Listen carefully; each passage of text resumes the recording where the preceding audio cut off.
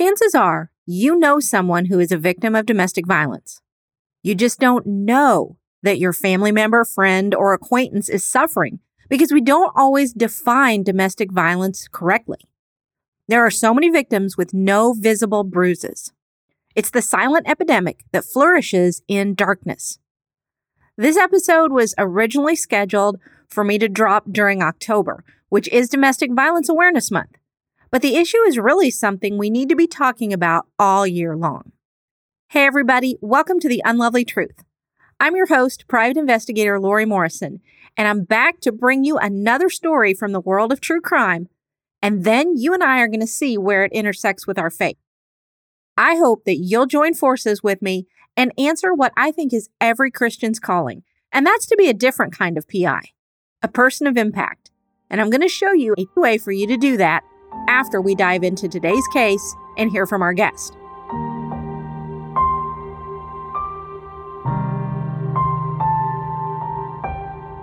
This is Season 3, Episode 44. Our book this week is No Visible Bruises by Rachel Louise Snyder, and our guest is author, speaker, certified domestic violence advocate, and abuse recovery coach, Julie Bond Blank. We're going to talk with her about why domestic violence continues to claim, on average, 137 women's lives across the world every single day. But first, we're going to look at just one woman's death, that of Michelle Monson Mosier. Michelle died when she was just 23 years old, killed by her husband, Rocky. She'd been trying to get herself and their two children out from under Rocky's abusive control. She was getting so close to her goal when he shot and killed her, the children, and himself. Michelle had been just 14 years old when she first met Rocky. She was a rebellious kid and had chosen to live with her father after her parents divorced because she knew she would have more freedom there than at her mother's house. Rocky was 10 years older than Michelle, which horrified her mother, Sally. If they'd both been adults, it wouldn't have been such a big deal. But let's think about our own kids for a second. When they were 14, I don't think any of us would have wanted them dating a 24-year-old. Unfortunately, Michelle didn't listen to her mother, and it wasn't long before she was pregnant. 3 months after she gave birth to her daughter, Michelle was pregnant again. I've got to hand it to her, though, because even with 2 children under the age of 3, Michelle graduated from high school on time. She was maturing and becoming very responsible. Now, like a lot of abusers, the same couldn't be said for Rocky. He could never seem to hold a job for long. But when Michelle said that she wanted to work to help the family's finances, Rocky became enraged. And Michelle's employment status wasn't all that Rocky controlled. He didn't let her have friends over to their trailer. He wouldn't let her wear makeup. And she never, ever went anywhere without him. Michelle's mom once left her a brochure about a domestic violence shelter, and she suggested that Michelle visit her sister out of state, anything to get her daughter away from Rocky and his violence. Sadly, Michelle always refused any attempts to help her get away from Rocky. But that's not uncommon when a woman is afraid that leaving her abuser is actually more dangerous than staying. Rocky had at least one friend who could see how controlling he was with Michelle. He tried to talk to Rocky about it, but Rocky bluntly told him to mind his own business. This friend would later say that he knew things were bad, but not how bad, and he didn't know what to do about it. Michelle knew that if she was ever going to be able to leave Rocky and support her children, she was going to need a good job. She enrolled in a nursing program at Montana State University. Whenever he could, Rocky would follow Michelle to class to be sure she was really going where she said she was going. He refused to let her join study groups, and it wasn't long before Michelle began to suspect that Rocky was having an affair. She was finally ready to confront him and maybe even leave him. She left her kids with her mother and went to find her husband. Rocky somehow knew what was coming, and he showed up at his mother-in-law's house and violently snatched his kids from her. Michelle's mother begged her to get a restraining order against Rocky, and she agreed. After she detailed some of the beatings and the death threats that Rocky had made, police arrested him. Michelle finally felt safe. Until 2 days later, when Rocky's parents bailed him out of jail. Michelle was so afraid that he would come after her, or worse, their children, that she told police that she had made up all of her accusations against Rocky. It was not because what she had said hadn't been true. It was because she thought that with Rocky out of jail, she was in more danger than ever before. And she was right. A couple of months later, Rocky would murder Michelle, their kids, and then kill himself.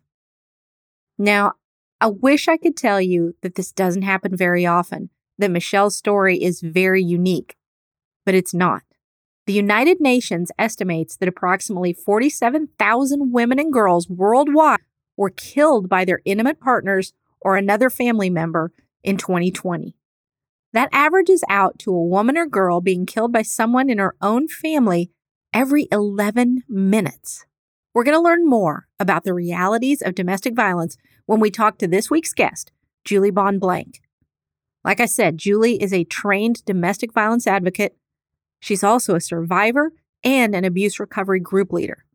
She facilitates the Survivor Voices Committee for the Family Justice Center of Washington County, Oregon. Julie's also a speaker and an author, so I want you to check out my show notes so that you can find ways to connect with her. Community is so important to support victims of crime and, when we can, to prevent crimes. I want us all to be as safe as we can possibly be, and that's why I wrote my book, How to Kick Fear to the Curb. It's available on Amazon, so I hope that you will go and look for it. If you don't think you need a copy, get a copy for a friend. That's an easy way to give them some support when you just don't know what to say. You all are such wonderful supporters of the podcast and of each other and of the people in your community, and I just want to say thank you.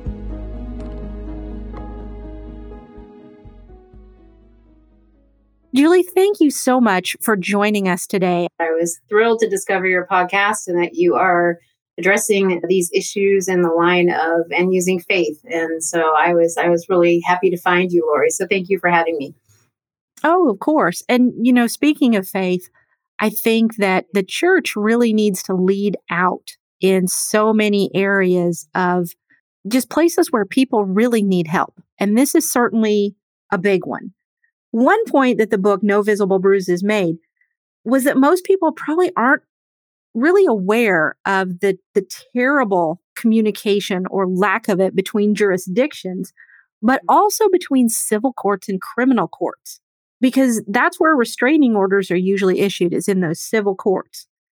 Now, in this day and age, we can order toothpaste online and get it delivered same day, but we can't make sure that judges in these criminal proceedings really always have the information that they need to make a balanced, educated decision.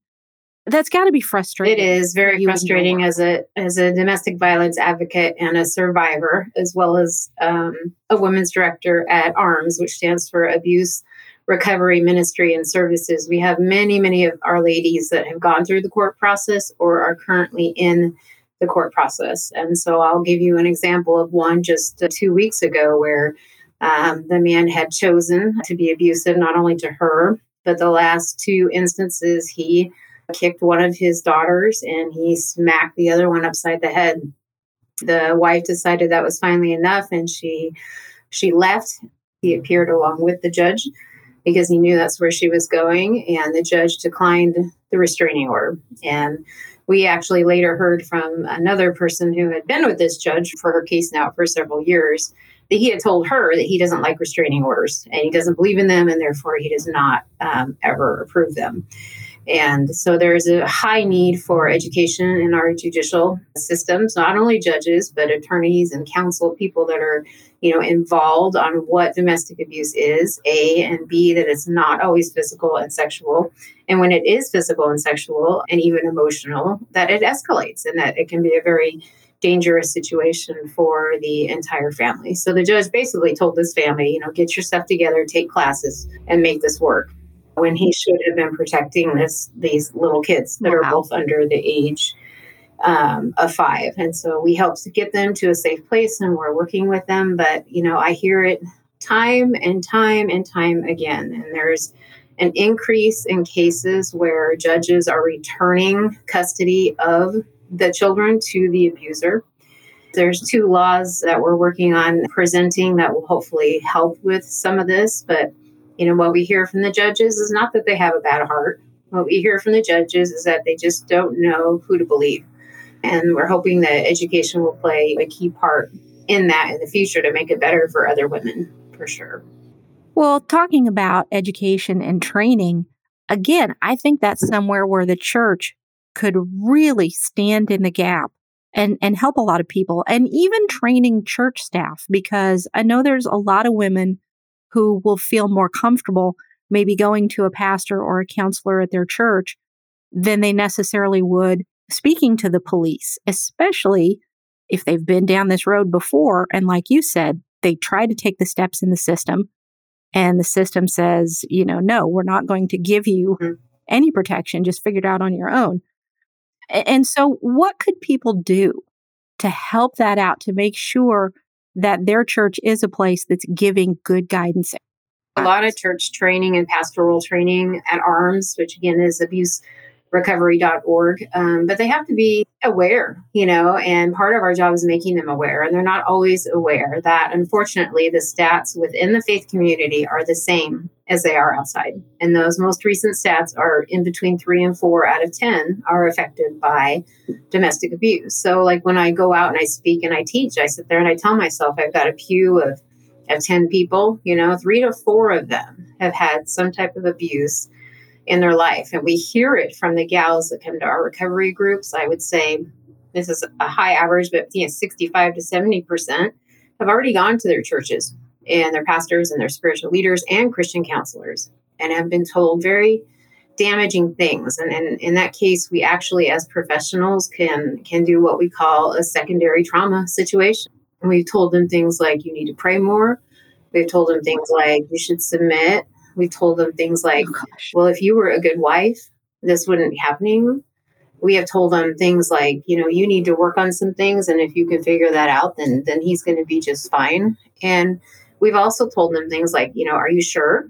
Are you sure you read him right? Because he's an elder in the church and he seems like a really nice guy. And I've never seen him do anything. And those are the things we've heard. I had a case of one gal who had a small dog, and it was kind of her little therapy dog.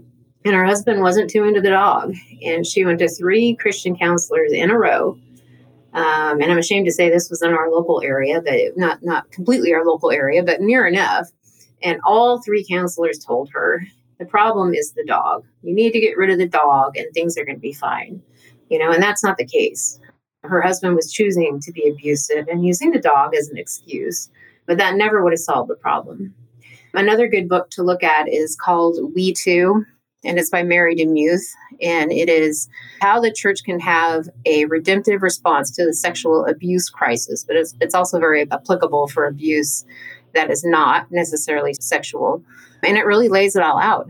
It really shares how she, as an author, feels like the reason our church attendees are dropping is because we are not having an appropriate response when people come forward with trauma in their lives. And that churches have become so intent on saving the marriage because they feel that is what Jesus wants them to do, that they are not paying attention to the people within the marriage. So in other words, the structure of the marriage, the relationship of the marriage has become more important to the church in many cases than the people within it, which should never, ever, ever be the case if somebody's hurting, within a marriage. So there's a lot of education that needs to be done. At ARMS here, we even have a pastor's packet and community leader packet as well, we call it, that we send out that actually has what should your response be, when somebody comes to you? What should you say? What should you not say? Are you ready to teach this in your church? Are you doing sermons about it? Are you bringing up, awareness? What to do with a perpetrator and what not to do with somebody who's, you've been told is a perpetrator, and lots of information like that as far as our groups. It's a needed thing. I believe stats say that about 90% of ladies in particular, but men as well, when there's been abuse in their lives, will first turn to clergy in some way, shape, or form. So if our clergy are not trained, and if our judges are not trained on the back end, then that's a problem. And we actually cause secondary reactions, and many, many leave the church for good. Not just their church, they leave the church in general because nobody validated them and nobody believed them. That is just stunning and horrifying all at the same time. So if you're listening and anything like that has ever happened to you, first of all, I'm so very sorry. But please believe that this was not your fault. When abusers choose to abuse, it's because they made that choice. You doing or not doing something did not trigger them. They used that as a pretext. Substance abuse doesn't cause it. Mental health doesn't cause it. So you can have somebody who's, let's say, schizophrenic, and we see plenty of schizophrenics that aren't abusive.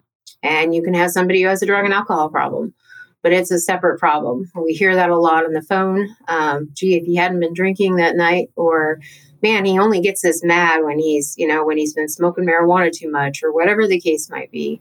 There's still an underlying belief system in these people that it is okay to be abusive and it is okay to behave in the way they're behaving, because we see people that get drunk all the time that aren't abusive, right?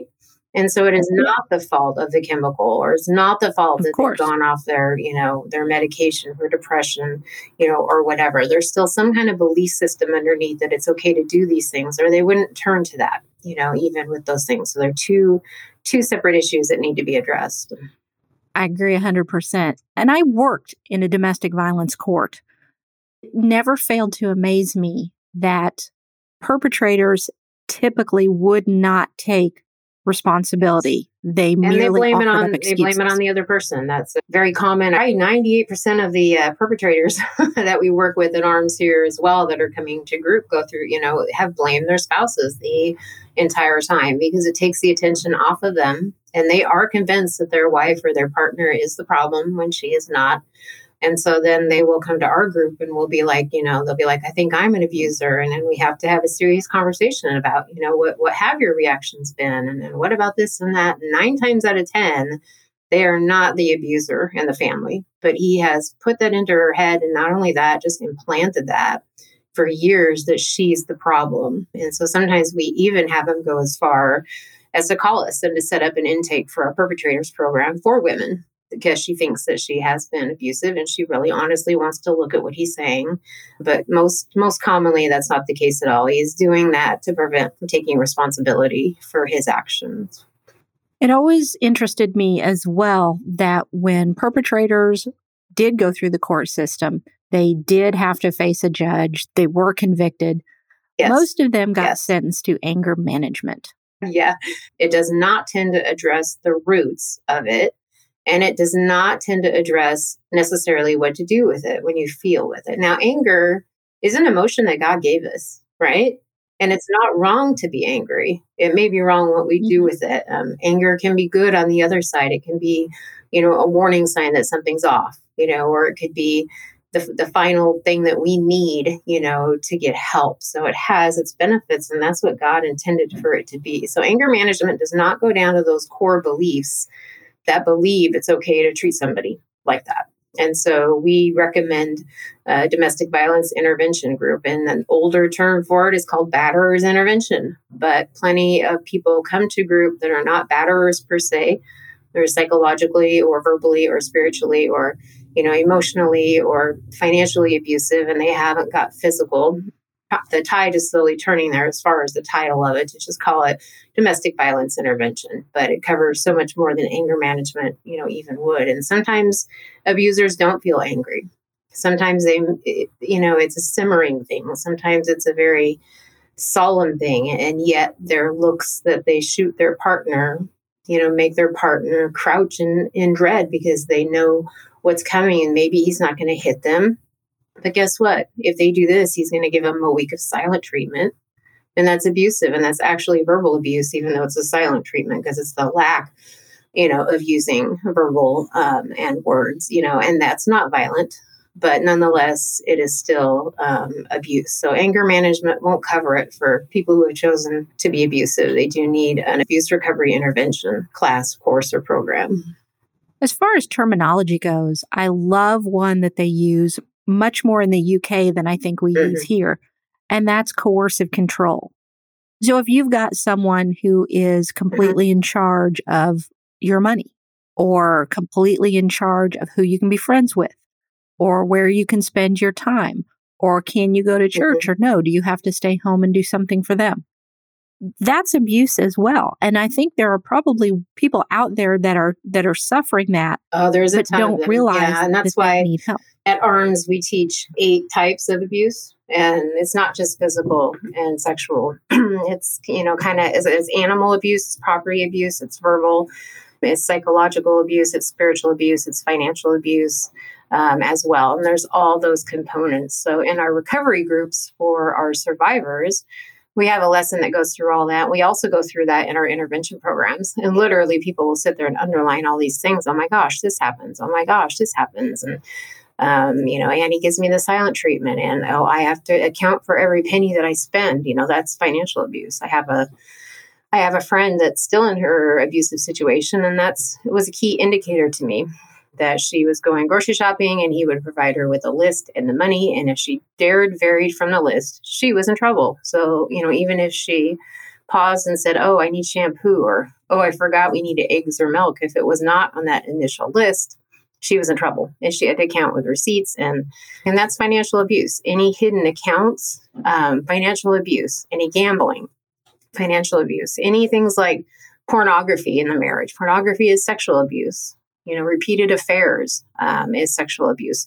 So there's a lot of abuse in there that we cover and that we teach that, isn't necessarily physical. And yet it can be just as damaging, if not more. It's much harder.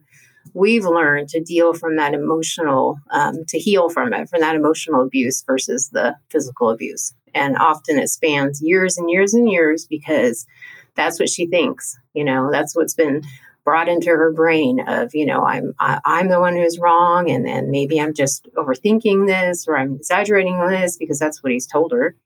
And all marriages are probably like this, and all those things that go through our head, as survivors, because they've really pushed it in. But there's sometimes that people don't get abusive. So it's very important to understand that power and control is at the base of all of it.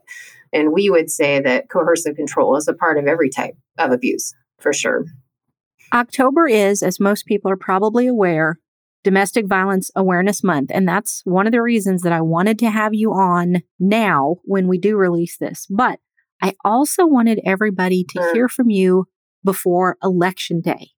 Now, I don't promote any particular candidates or parties or anything like that. What I promote is find out the character of the people who are running. We do have a lot of domestic violence laws that are very outdated, that are not well written, that are not backed up by good statistics. So tell us, what should we be looking for when we're researching our candidates? And yes, you need to research your candidates. What should we be looking for in their record, if they're an incumbent, or in some of their public statements about where they stand on the issues? There's some measures, at least here in Oregon, I know we'll be going statewide. They're important to look at, and keywords you can look for. One of those is background checks. Another one is gun control, because every single mass shooting that's occurred with assault weapons, there's been some type of abuse or domestic violence in the past of the perpetrator who has walked in and killed all those people. And so I would look for those things. It's not like we shouldn't have the right to carry arms and to protect ourselves, of course, but is there a need for really assault, rifles? If there's a candidate that believes in background checks for, especially for custody issues, even for issues of people working with other people or working with children or working with a vulnerable set of people, background checks absolutely, it should be required. And if somebody's like, no, there's no need for any background checks for any of this type of things, then I would raise my eyebrows a little bit at that, because there's sin in the world. And as sad as it is, God, what does Jesus say? He says it's going to get worse, right?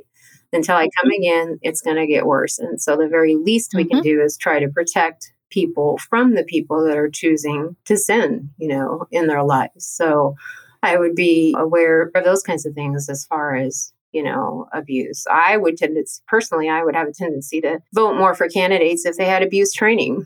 and understanding of that. And we have a 13-week course we run here at ARMS that lots of professionals even take because they didn't get it in school. We have PhDs come through. We have masters in social work people that come through. And I always asked them, I said, how much training did you have on domestic violence? And the most common answer I got was, oh, we had a film. It was 45 minutes. And then we had a discussion. And I was just like, oh, and so as part of the reason we developed that training and put it online is because we have so many, even professionals that haven't been really trained, in abuse. So on the plus side, if a candidate ever said to us, that I get it, like there is a senator we're working right now in Oregon that seems to really get it. And I don't know her background yet because I have the Zoom upcoming with her. So she may have abuse in her background, she may not, but she does seem to get it, what I'm telling her. And I told her about the case with this judge a couple weeks ago and their restraining order. And she does see the need for, these measures that we've been working on pushing through. And so I would tend to go for those that believe in families, but not to stay in a family that's not healthy and not that it's the end all, that safety is key. Whether you're on the streets or whether you're in a mansion, you deserve wherever your home is for it to be a safe environment, no matter what. Oh, yes, for sure. I'm glad you said that. Now, I know you've got a lot going on, but tell us about an upcoming project or maybe something that just launched that you're really excited about, and then let us know how we connect with you online. A couple projects in the works. Number one is the measures that I've mentioned. There's two of them, and one is called Kayden's Law. It's Kaydens, and the other one is called the Safe Child Act. And those are two measures that need passed in every single state. And I pray it happens someday. And one of those measures requires judges training for domestic violence. Right now they have it, but they have it as an option and they don't have to take it. The other law will prevent, we've had 890 children killed when they were returned to their abusive parent. And up until now, or up until this passes, DV experts have not been allowed to get on the stand and be DV experts. What they've done is they've brought in the mental health professionals. And as we just mentioned, the majority of them are untrained and the DV is not brought up. And one of those measures also allows for, if that parent has been abusive in the past, so that, a DV expert will be testifying to say, this is what could happen. This person needs help. If they need progress, then maybe you could allow supervised visit. But this child at this time should not go back to this parent. They've shown no remorse. They've shown no desire to get better, no accountability. They don't believe that they're abusive, and all those things. And so that would change that. So that's important. And then on a personal note, I'm getting ready to release my second book. I have a fiction series out on human trafficking. And the first one was called Innocent Lives, and then Innocent Voices will release toward the end of November. And it really was developed with the idea of bringing awareness to human trafficking in the United States, because I was one of those people, in spite of my background that I'm a survivor as well of domestic violence, but I thought human trafficking really only happened in third world countries. But it doesn't. It happens every single day in every single city in the United States. And I really felt the need to bring that to the attention of people. So those are all projects I'm incredibly excited about. And as usual, also working here hard in ARMS to spread the word and the education, to help victims come to the truth that, they don't have to stay. They don't have to stay. God does not require us to submit to an abusive partner or to stay with him or to be unsafe in any way, shape, or form. And it's really damaging to our children when we decide to do so. So all that work is eye-opening and life-changing. It's Julie, Julie, Bonn, Bonn, and then blank, like a blank line, and that's .com. And then for to do with ARMS, it's just abuserecovery.org. And you can email me at julie@abuserecovery.org or my full name, juliebonblank@gmail.com. I will put links to all of that in the show notes to make it easy for you guys, because I really do want you to look into these resources, whether it's for yourself or whether you can share it with a loved one that after you've listened to this episode, you're maybe seeing some red flags you didn't see before. So thank you, Julie, so much for sharing your expertise with us and encouraging us that we can make a difference and we can help people. The Bible verses I want us to look at today are from the 5th chapter of Ephesians. We're going to look at verses 21 through 27. Submit to one another out of reverence for Christ. Wives, submit yourselves to your own husbands as you do to the Lord. For the husband is the head of the wife, as Christ is the head of the church, his body, of which he is the Savior. Now, as the church submits to Christ, so also wives should submit to their husbands in everything. Husbands, love your wives, just as Christ loved the church and gave himself up for her to make her holy, cleansing her by the washing with water through the word, and to present her to himself as a radiant church, without stain or wrinkle or any other blemish, but holy and blameless. Now, I chose this passage because too often, verses 22 through 24 about wives submitting to their husbands are pulled out of context, and they can be used to justify abuse if a wife isn't, quote, performing correctly as defined by her husband or a set of church elders. But we've got to look back at verse 21. That's where spouses are called to mutual submission. We also need to consider that verse 22 was written for us, the wives, to read. That's our calling from God. It's not something that our husbands are supposed to use to try to enforce things against us. Verses 25 through 27 are for the husbands. That's where they're called to give themselves up for their brides, to present us to themselves without stain or blemish. That means a man's actions toward his wife should be unselfish, nurturing, and kind. A husband or a boyfriend should never talk down to you, pressure you, isolate you, control you, or be violent toward you. Now, having said all that, I'm going to lay out a practical action step that's just a little more involved than some of the ones have been in the past.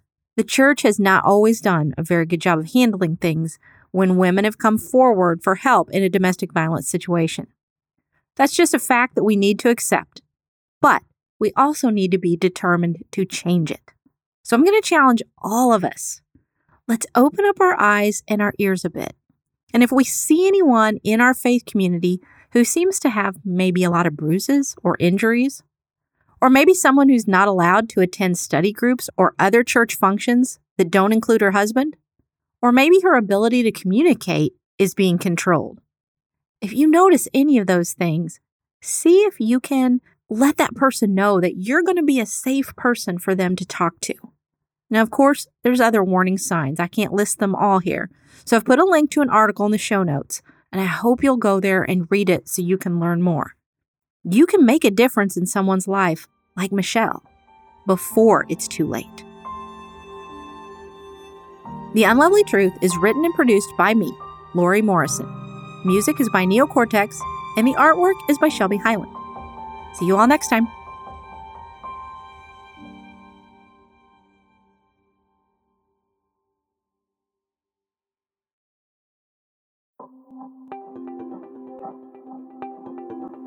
Thank you for listening to this episode that is part of the Spark Media Network that can now be heard on the Edify app.